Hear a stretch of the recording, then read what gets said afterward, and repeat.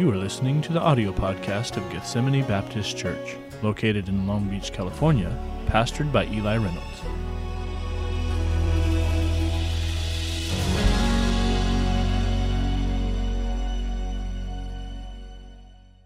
Bibles, please, to the book of Luke, Luke chapter 1. In your Bibles, Luke chapter number 1. I love that part. I've got Jesus. Who could want more? You got all that you need right there in Christ. God is the I am that I am. What's that mean? He means he's whatever you need him to be. He's your peace. He's your comfort. He's your joy. He's your everything. And I'm so thankful for good Christian songs to sing. Luke chapter number 1 in your Bibles today. And the message, you'll see as it goes, where it's going. But at first, when I give you the title, it may not make a lot of sense to you, or you may not see how it's going to get to this point. But we're going to look at, last week we looked at Mephibosheth. That awesome name. The next baby in our church needs to be named Mephibosheth. All right, but maybe not. But we looked at his life a little bit, and today I want to look at the life of one of my favorite people in all the Bible. In fact, the person we're talking about today, such incredibly high things are said about him, and he is the one that spoke the verse that is my life verse. This is the person that said, he must increase, but I must decrease. That's John 3:30. And I've taken that as my life verse. I want that to be what my life is about, that he would increase and I would decrease. I don't want my life about me. I want my life about Jesus. And so the person that said those things, and the person we're talking about, that you may already know, but he's an incredible man in the Bible, and his name is John the Baptist. John the Baptist. Look down, if you would, at Luke chapter number 5, and Luke chapter 1. I'm sorry. I heard the pages and I was like, that's not right. Luke 1, verse 5. Come on, folks, read my mind. Know what I mean. Here we go. Luke 1:5, the Bible says, there was in the days of Herod the king of Judea a certain priest named Zacharias of the course of Abiah. And his wife was of the daughters of Aaron, and her name was Elizabeth. They were both righteous before God, walking in all the commandments and ordinances of the Lord, blameless. They had no child, because that Elizabeth was barren, and they were both now well stricken in years. And so they were old now.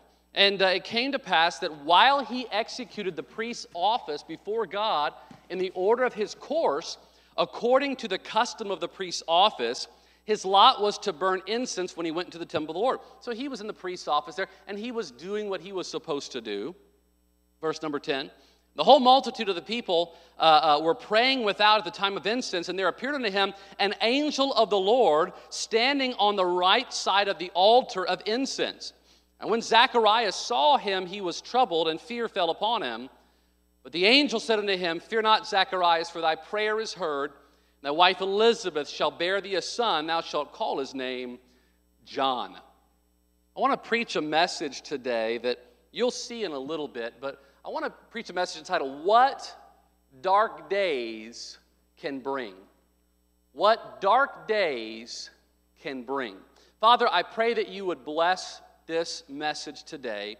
I pray that, Lord, I would not be in your way of what you want to do. I pray that you would have your way in our lives today, in our hearts. God, help me not to be a distraction. Use my voice, Lord, and fill me and fill us, that we would listen and hear from your word today, and strengthen some people that may be struggling with some things in here today. In Jesus' name I ask, amen. I want you to see several things by way of introduction about this man named John the Baptist. The first thing I want you to see is the prophecy of his birth.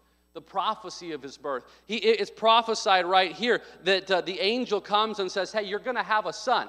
And they're old and stricken in age, and even Zacharias in the next couple of verses doubts it. Look at verse 14. And the angel said unto him, and thou shalt have joy and gladness, and many shall rejoice at his birth. So hey, this baby, it's going to be a joyous thing. And look what it says, for he shall be great in the sight of the Lord.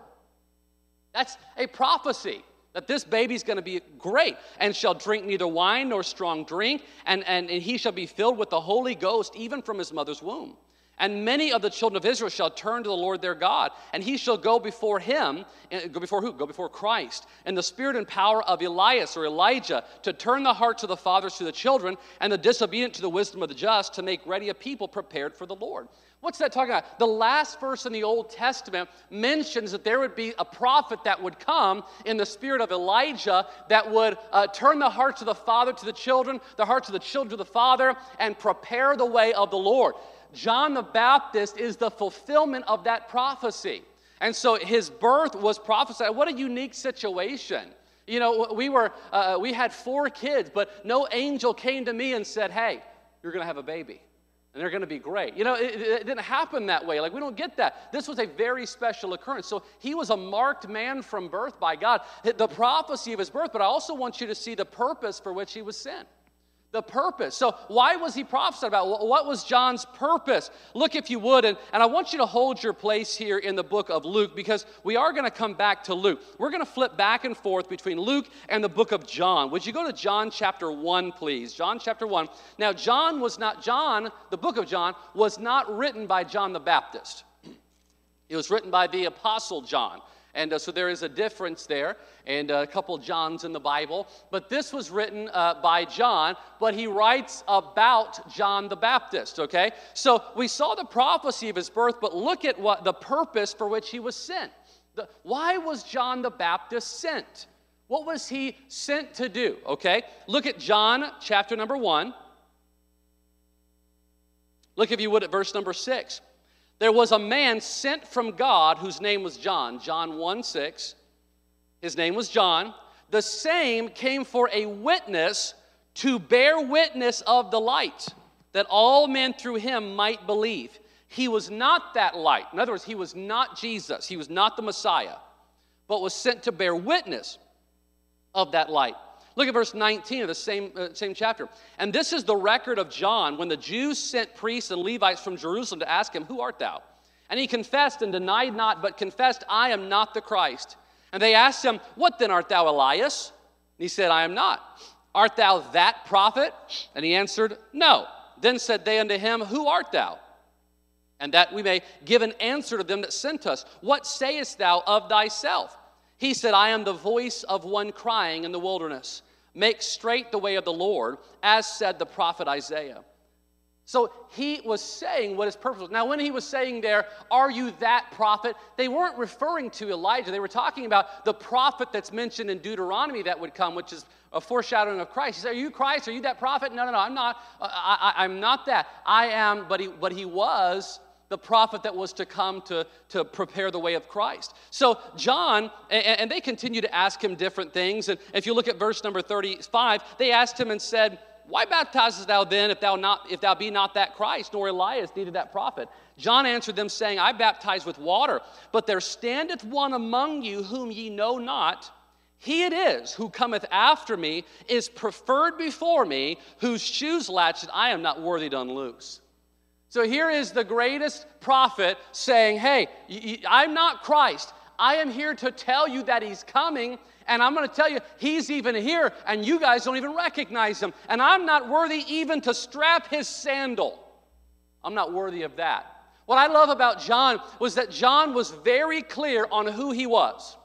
John was very clear on who he was. He knew that he was to be the one, in the Bible, the one that goes before. He not only knew and was clear on who he was clear on what his job was.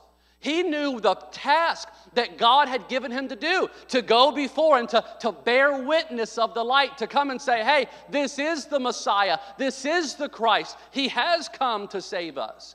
He was clear on who he was. He was clear on what his job was, but he was also clear on who Jesus was. He was clear on who Jesus was. Now, folks, can I just stop a second and say these are 3 things we need to be very clear about.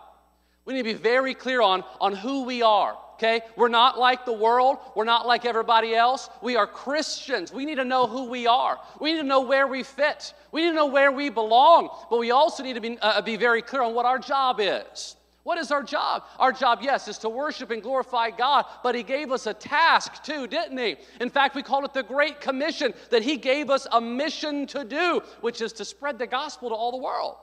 So we need to be very clear on who we are. We need to be very clear on what our job is, but we also need to be very clear on who Jesus is.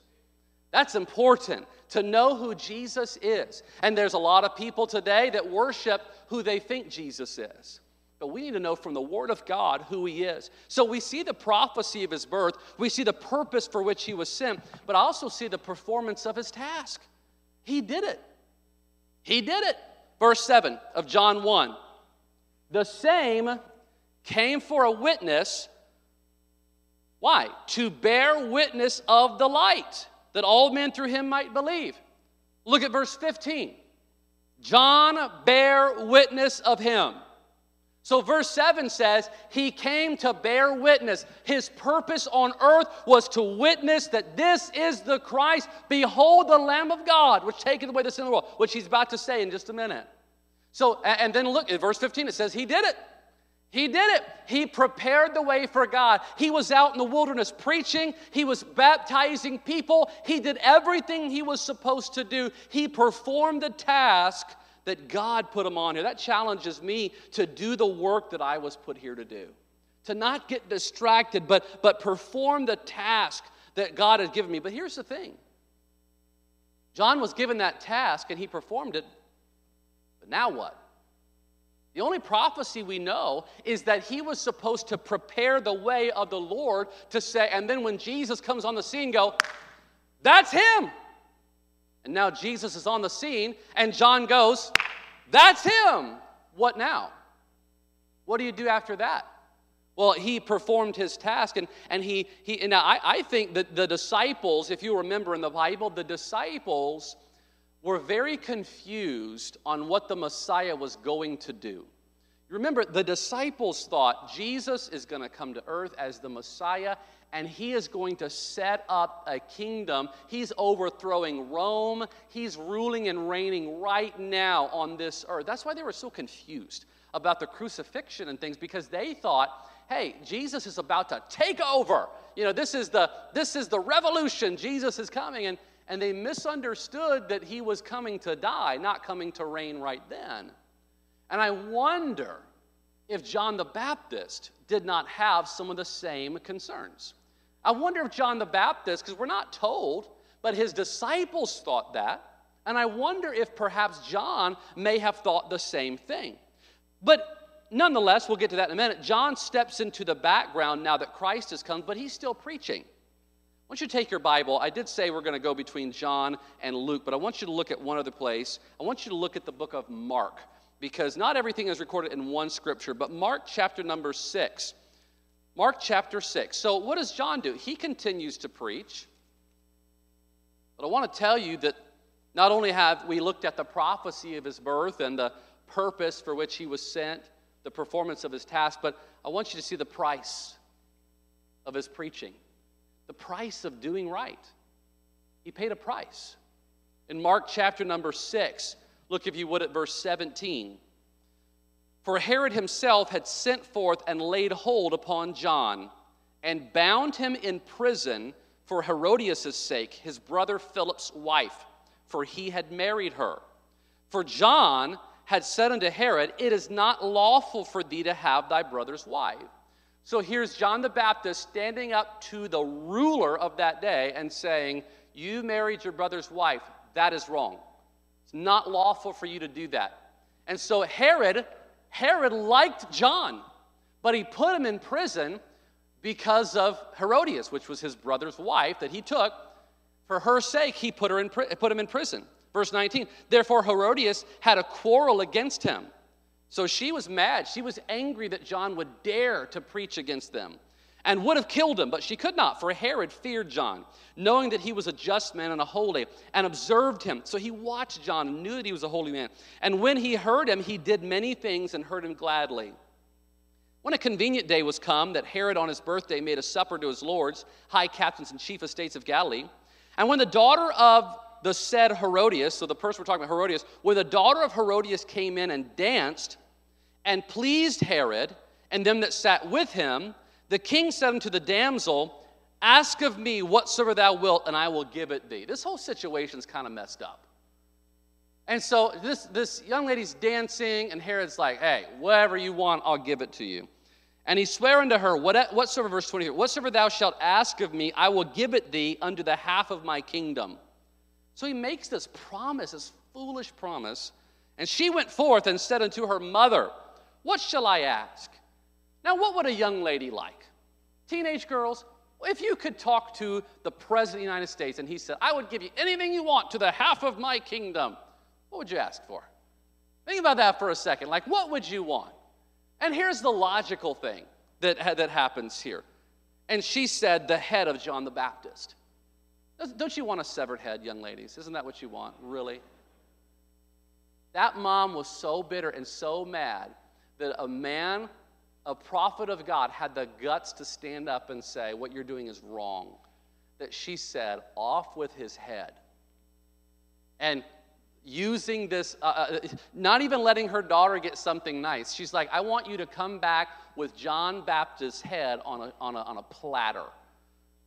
She came in straightway, verse 25, with haste unto the king and asked, saying, I will that thou give me by and by in a charger the head of John the Baptist. On Thanksgiving this year, imagine instead of the turkey, there's a severed head. What in the world? The world is so corrupt, and it's not just in 2022, it's been that way. Verse 26, and the king was exceeding sorry, yet for his oath's sake, and for the sakes which sat with him, he would not reject her. So he had these men there, he couldn't go back on his word, and immediately the king sent an executioner and commanded his head to be brought, and he went and beheaded him in the prison. Brought his head in a charger and gave it to the damsel, and the damsel gave it to a mother. And when his disciples heard of it, they came and took up his corpse and laid it in a tomb. As a reward for doing the right thing, he gets thrown in prison. As a reward for preaching the truth, there's manipulation that takes place and costs him his life. Beheaded for doing the right thing. I wonder what John was feeling as he sat in prison for doing the right thing. For doing the right thing being in prison. Roman prisons were no picnic. Roman prisons, they didn't even have a television. Would you believe that? They didn't even have 3 meals a day. You know, no 3 hots in a cot, no 3 hot meals, no bed. It was like there's the uneven cobblestone or brick floor that you get to sleep on in your shackle. It was sometimes a pit they were just thrown into. And so it's not a fun place to be. And he's in prison for doing the right thing. We don't know how long he was in prison. But I want you to go, and I want you to see Luke chapter 7, please. Luke chapter 7, and we're getting to I want you to see all this background so you can see this here. We've looked at the prophecy of his birth and how amazing that was. We've seen his purpose, why he was sent. We've seen the performance of his task, that he did his job, and that he then paid a price for doing his job. He paid a price for doing right. And can I just tell you, there's a price to pay no matter how you live. If you live for yourself, there's a big price to pay. If you live for this world, there's a price to pay. But if you live for God, there's a price to pay too. But I'd rather pay the price to live for God and reap eternal rewards in heaven than pay the price to live for myself and have nothing to show for it. So they're going to pay a price either way. And John's paying a price. Luke chapter number 7, if you would. But now I want you to see the problem of his perception. The problem of John's perception. Look at John chapter number 7, verse 19. John's in prison. Again, maybe I could have dug deeper and find out exactly how long, but I don't know that we know exactly how long he was in prison. But you do know he was in a miserable state from doing something that was right to do. He fulfilled the task he was on earth to do. I mean, he did what he was sent to do, and now he's just continuing to preach, and now he's in prison. And I wonder if in John's mind there wasn't that thought, but I thought Jesus, the Messiah, was coming to set up that earthly kingdom. I wonder if that thought was there. Look at Luke chapter number 7, verse number 19. And John, calling unto him 2 of his disciples, sent them to Jesus, saying, Art thou he that should come, or look we for another? Now that may seem like a statement that's harmless, but can I remind you what John the Baptist said in John chapter number 1? In John chapter number 1, verse 29, And if you want to flip there, you can, you don't have to. But in John 1:29, here's what it says after he said, I'm not worthy to even latch Jesus' sandal, or the Messiah's sandal. In verse 29 of John, listen to these verses. The next day John seeth Jesus coming unto him, and saith, Behold the Lamb of God, which taketh away the sin of the world. He knew him. He recognized the Messiah. This is he of whom I said, After me cometh a man which is preferred before me, for he was before me. And then he says this, And I knew him not, but that he should be made manifest to Israel. Therefore am I come baptizing with water. And John bare record, saying, I saw the Spirit descending from heaven like a dove, and it abode upon him. And I knew him not, but he that sent me to baptize with water, the same said unto me, Upon whom thou shalt see the Spirit descending and remaining on him, the same as he which baptizes with the Holy Ghost. And I saw and bear record that this is the Son of God. Now time out for a second here, okay? Obviously John had been given a sign from God, and God had told him, you will know who the Messiah is because you will see the Spirit in the shape of a dove coming down upon this person and staying there. And that is how you will know that it's the Messiah. But wait a second, John and Jesus were cousins. John the Baptist's mother was Elizabeth. Elizabeth's cousin was Mary. How did he not know him? He says twice in there, I did not know him. I did not know him. Why? I'll tell you why. Jesus grew up in Nazareth, and the Bible says in Luke chapter 1, verse 80, that the baby John was in the desert until the time of his showing. He didn't even know his own cousin. Didn't recognize him. But when he saw Jesus coming, he said, oh no, that's the one. He didn't say, there's my cousin. He said, behold the Lamb of God, which taketh away the sin of the world. And now here he is getting baptized. And John, when he gets in the water in another passage, and I think it's in Matthew, John says, I am not worthy to baptize you. And Jesus says, suffer it to be so now. Allow it to happen now. This is an example. Hey, do this thing now. And then John sees this, the voice of God. He knows who Jesus is.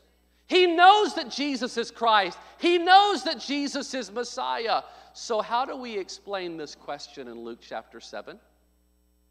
How do we explain this question in Luke chapter 7, verse number 19? And John, calling unto him two of his disciples, sent them to Jesus, saying, Art thou he that should come? Or do we seek for another? Do we look for another? Now some people say, John just wanted his disciples to know who Jesus was. That was John's job the entire time, was to tell people who Jesus was. I think they knew. Some people think, that John was just, confirming that, I just want to, double down that you are Jesus. I don't think that's what happened. I'll tell you what I think happened. And I could be wrong. We could get to heaven and John could be like, what were you thinking? That was wrong, I believe from what I've read here that this is what happened. Perhaps, now this is the part that's a perhaps. Perhaps John did anticipate that Jesus would be coming to rule and reign right then. But here's John in prison for doing the right thing in a pit. He's in pain. He's in the worst trial of his life, probably. He's in tribulation. He's suffering. He's probably in a deep, dark pit somewhere with no light in a Roman prison. And the Messiah doesn't come visit him. Nobody breaks him out. He hears from his disciples no kingdoms being set up. And maybe, for just a moment, a little bit of doubt creeps in.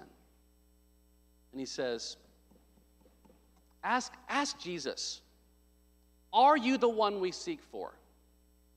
Or do we seek for another? Well, look, John already declared him. But now he's saying, is this the one? Are you the one? Maybe he wondered why he was not visited in prison. Maybe he wondered why, if Jesus was the Messiah, he was in prison in the first place. But I want to tell you, you know what a dark day in your life can bring? Doubt. That's what dark days bring. Dark days bring doubt. Suffering brings doubt. Pain brings doubt. Sorrow brings doubt. Tribulation brings doubt. Temptation brings doubt. And sometimes it's an amazing thing how the greatest prophet born among women seems here. And I believe this to be true. For a moment, I'm not throwing John under the bus here either. I still think he was what the Bible says, one of the greatest men to ever walk this earth. But for a second, there was some doubt. And what amazes me is that pain that we suffer and trials that we go through and temptations and dark days can bring us to question the most fundamental truths that we've believed. We can come to question the very fundamental parts of our faith. We can question whether the Bible is true. We can question if God truly does exist. And by the way, don't look around in here like, oh, no one ever does that. Yeah, we all go through crises of faith. We all face times where we wonder, is this real? See, the devil did this with Job too, didn't he? He goes to Job, and he goes to God. He says, God, if you would bring some dark days upon Job, he will curse you to his face. The only reason he trusts in you, the only reason he has faith in you is because you're so good to him. And God said, don't kill him. But you can touch him. But you know what the devil didn't reckon on? The integrity of Job. And that Job, even in the midst of that, but can I tell you, if you read Job, there are some times in there where it seems like Job is like, man, I don't know, and maybe a little whiny, but he does come through with statements like, I know my Redeemer liveth. And though he slay me, yet will I trust him. And though I'm going through the fire right now, I'll come forth as gold. But I want to tell you, there's times I believe in every Christian's life. I believe in every Christian's life. There are times where you doubt. You doubt something. You doubt maybe the marriage can work. Maybe you doubt if your kids are going to turn out right. Maybe you doubt if the Bible's true. Maybe you doubt that anything you're doing for God is actually working. I've been teaching this class for 20 years. Where's the fruit? And maybe there's doubt about maybe it's a promise of God and how God is going to provide for you and God is going to care for you. And and so we doubt. Well, I don't see how the funds are coming in. God says to tithe, but I don't know. I don't know if I can do it. And we can live in doubt as a Christian. Why? Because dark days bring doubt. It was the psalmist who said, will the Lord cast off forever? Will the Lord cast off forever? Will he be favorable no more? He's just saying, hey, he was in a dark place and saying, is God going to just cast us off forever? Is God's blessings off my life forever? Can't tell you how many pastors say things like, I think God's done with me. I don't know that God can use me. And what's happening? There's a dark day, and the devil's trying to get in there with doubt, trying to make doubt creep in. You know what our world says? Our world asks the question over and over, if God is good, why is there suffering? You know what that does? For us believers, sometimes if we're not careful, we can read a meme, we can see a quote, we can see this carefully worded question, and it can shake our faith a little bit. And a little piece of doubt can creep in of if God is real, if the Bible is true, are we believing right in the Bible, or are Mormons right, or are Jehovah's Witnesses right, and we can sometimes let a little doubt creep in. And I believe that's what's happening here. When you're in a valley, you're in a dark place, you can doubt God's goodness. You can doubt the Word of God. You can doubt that God cares for you. You can doubt that God loves you. You can doubt that God could ever use you again. There's a million different doubts you can have, but they usually come during a dark day, when something's going on in your life, when there's trouble, there's a trial. And we can almost become like the world and say, God, if I'm suffering as a Christian, how can we say you're good? But we know better. We know better as Christians. Most, if not all Christians, I believe, I'll say it again, I think you'll go through a trial of your faith. Love must be tested. Faith must be tested. And there's a time maybe where you will doubt everything. And everything you've ever believed in will creep in. And if you can emerge from that, I'm going to tell you that you can have an assurance like no other. What do we do? Just very, very briefly today. What do you do when doubts arise? What do you do? I want to look at this passage here very briefly and show you just a couple things. What do you do when doubts arise? I want you to look at this passage really quickly here, John chapter number 7. Look, if you would, at verse number 21. So verse 20, so he says, art thou he that should come, or look we for another? Verse 20, when the men were come unto him, they said, John Baptist hath sent us, as he's saying, art thou he that should come, or look we for another? John 7:21. And in that same hour, he, Jesus, cured many of their infirmities and plagues and of evil spirits, and unto many that were blind he gave sight. Then Jesus answering said to them, go your way, and tell John what things ye have seen and heard, how that the blind see, the lame walk, the lepers are cleansed, the deaf hear, the dead are raised, to the poor the gospel is preached.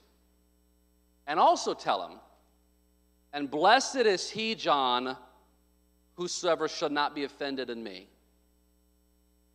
That's what you need to tell John. In other words, John, it's no time to doubt. We sang the song a minute ago. No need to doubt him now. He'll make a way somehow. Hey, this is not the time to doubt. Jesus said, go tell him what you just saw and what you just heard. Because Jesus healed people. You've seen it. You've heard it. Now go tell him. If you want to be careful, what do you do during dark days? I'll say first of all this. Check your influences. Check your influences. What does Jesus tell him? He said, I want you to see some things, I want you to hear some things, and I want you to relay that to John. Check your influences. If you want to, you don't need to, but Galatians chapter number 3, there's a verse there that's very important. And Galatians chapter 3, verse 1 says this. Listen, it's Paul speaking to the Galatian people. He said, O foolish Galatians, who hath bewitched you, that ye should not obey the truth, before whose eyes Jesus Christ hath been evidently set forth crucified among you? You saw it with your eyes. Who has bewitched you? Who has fooled you? Who has tricked you into doubting that Jesus is God? Then he doubles down on that statement in chapter 5, verse number 9. He says this. Ye did run well. Verse 7. Who did hinder you that ye should not obey the truth? This persuasion cometh not of him that calleth you. A little leaven leaveneth the whole lump. A little bit of doubt makes the whole thing go bad. What's he saying there? Paul is saying somebody got to you. You believed, you saw Christ, you've seen God do things, but somebody got to you. And can I tell you, church, if you've been in church for any length of time, you've seen God come through for you, you've seen God do things for you, you've seen answers to prayer, you've heard God's voice in your own heart, you've been convicted, many of you have walked an aisle and prayed, you've seen God do amazing things for you, you know who He is, but in a dark day, sometimes it's easy to say, I don't even know if this is true. No. Who is influencing you? Who is influencing you in your dark day? Jesus told John's disciples, hey, report what you see, report what you hear. Then Jesus did some things that they're worth seeing and hearing. Sometimes the worst thing a Christian can do is listen to pop culture Christianity. It's so, I hate so much what is put out there as evangelicalism and Christianity and all that kind of stuff, because a lot of it is straight garbage. It's not based in Bible. It's not based in anything real. We read these things online and it causes us to shake our faith, to believe things that we've always believed to be true about God's holiness or whatever it may be. Here's the thing about doubt. You can't doubt something without trusting something else. You never doubt something without trusting something else. Let me explain. Eve, Garden of Eden. Here she is in the Garden of Eden. She never doubted God's word until she started trusting the devil's word. See, if you're doubting God, it's because you're believing something else. You can't doubt something without believing something else to be true. So I want to ask you, and I'm not mad at you because we all go through this, but when doubts come in your life, who are you believing? Who are you listening to? Who are you giving an ear to? G. Campbell Morgan was a famous preacher. He wrote many books, and I've got several in my office. He was successful as a preacher at 19 years of age. G. Campbell Morgan. He was attacked by doubts about the Bible, though. He just couldn't get over. At 19, he just felt like, is this thing even true? Because he had been reading scientists and agnostics like Charles Darwin. and other ones, John Tyndall and Thomas Huxley and Herbert Spencer. He read their books, he listened to their debates, and it shook his faith. It shook his faith. So what did he do? He canceled all his preaching events. He took every book he had, he put it in a cupboard, and he locked it. And he walked down to the bookstore and he bought a brand new Bible. Hadn't been marked in, didn't have any notes in it, a brand new Bible. And he decided, I'm going to find out, is it true or not? And here's what he said. I am no longer sure that this is what my Father claims it to be, the Word of God.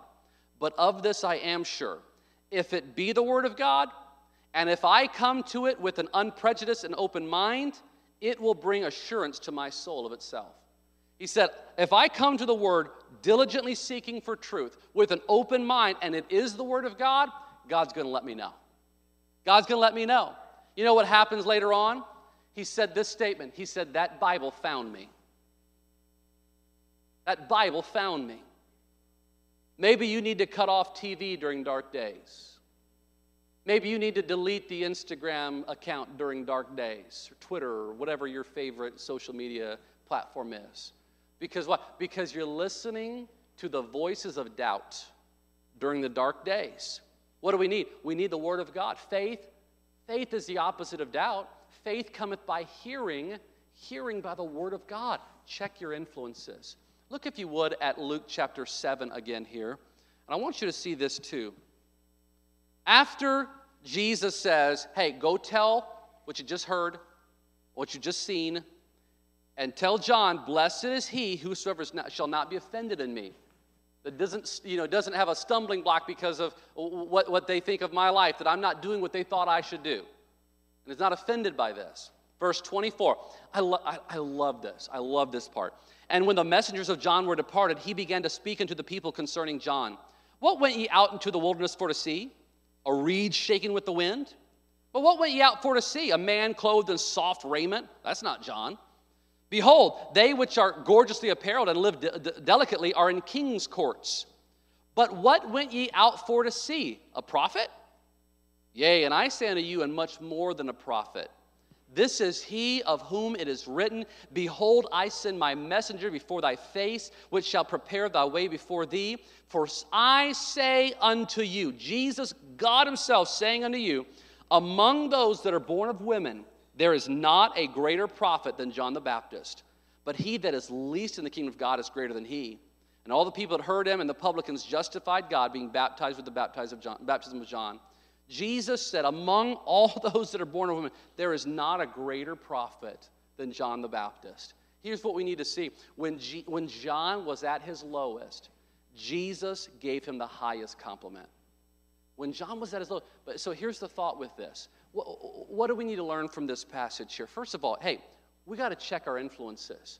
But when you go through a dark day, I want to say secondly, remember that God is still God. His character doesn't change.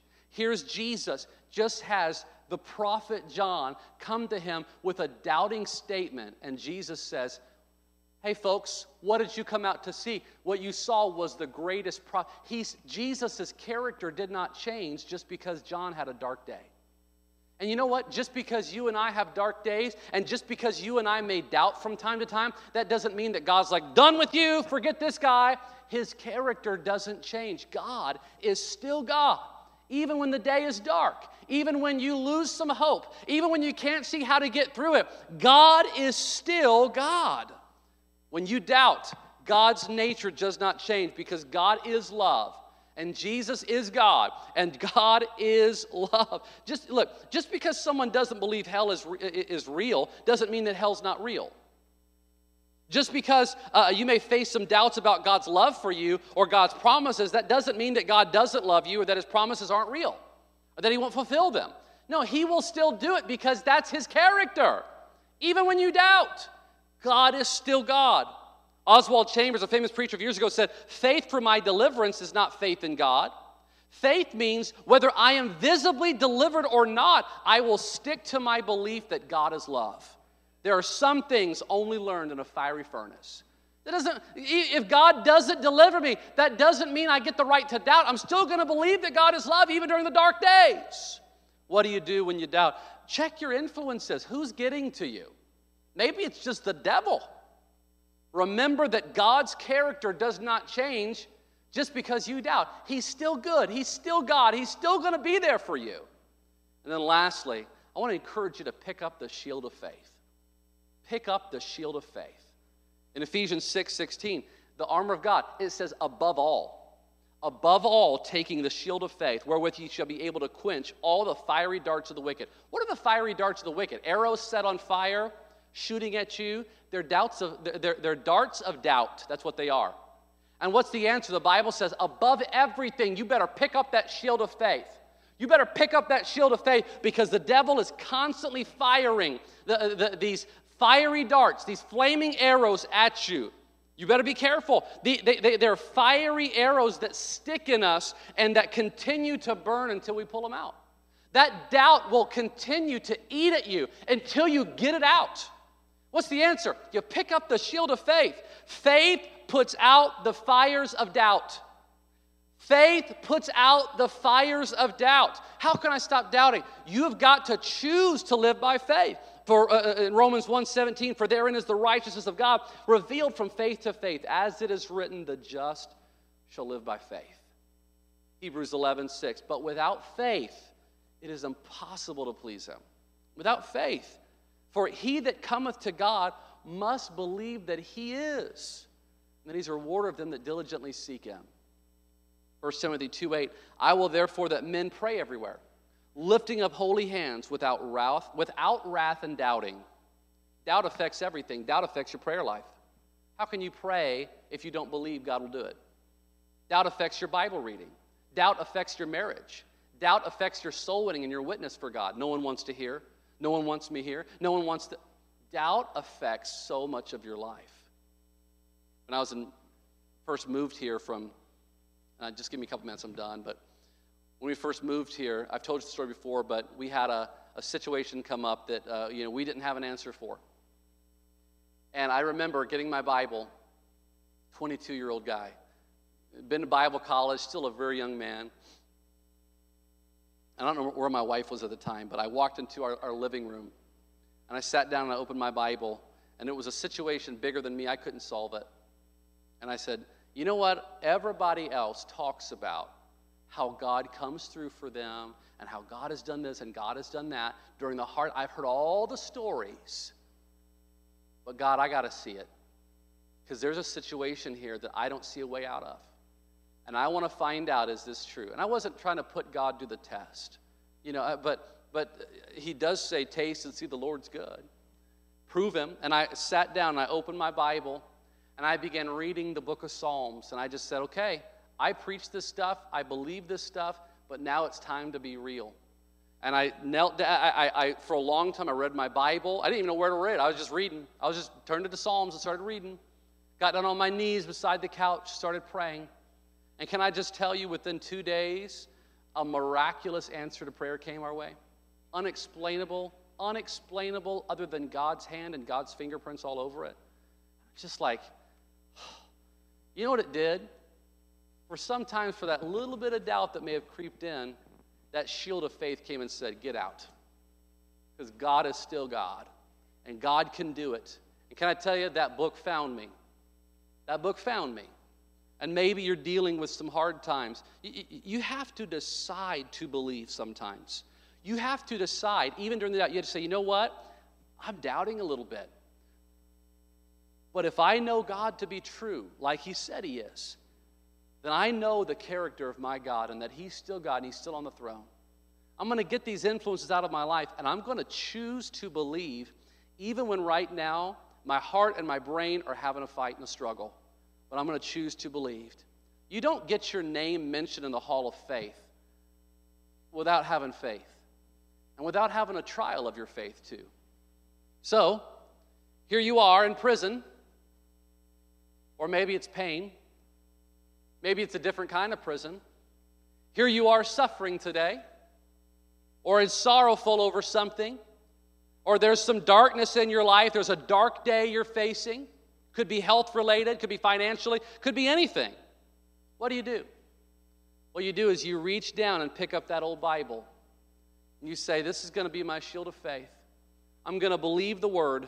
I'm going to remember that God doesn't change just because my emotions do. And I'm also going to decide to get the wrong influences out of my life, and I'm going to get alone with my God. And I'm going to see my God for real and let that book find me. I wonder today how many of you are dealing with some doubts. I wonder how many of you have faced something in your life that has caused you. It could be to doubt something small. It could be something to doubt the promises of God. Maybe you're doubting the power of prayer. I don't know what it is. Maybe there's some big questions, and you're even thinking, is God real? Is this true? Is heaven real? And I want to encourage you, look, everybody goes through some doubts. But what you do in the dark day really matters. Let's make sure we get to God. Let's make sure we pick up that shield of faith. Let's make sure we remember who God is. And let's get the wrong influence out. Let's go let God speak to our hearts. Our Father, I pray today that, Lord, if there be some people here this morning that have dealt with doubts in the past, or maybe some doubt is creeping back in. Maybe some just doubt your goodness. I don't know what the doubt may be. Maybe they doubt that that family member will ever get saved. They doubt that this situation will ever be resolved. But God, if there is some doubt, I pray that we would replace it today with faith in our God. Our heads are bowed, our eyes are closed, but I just ask you,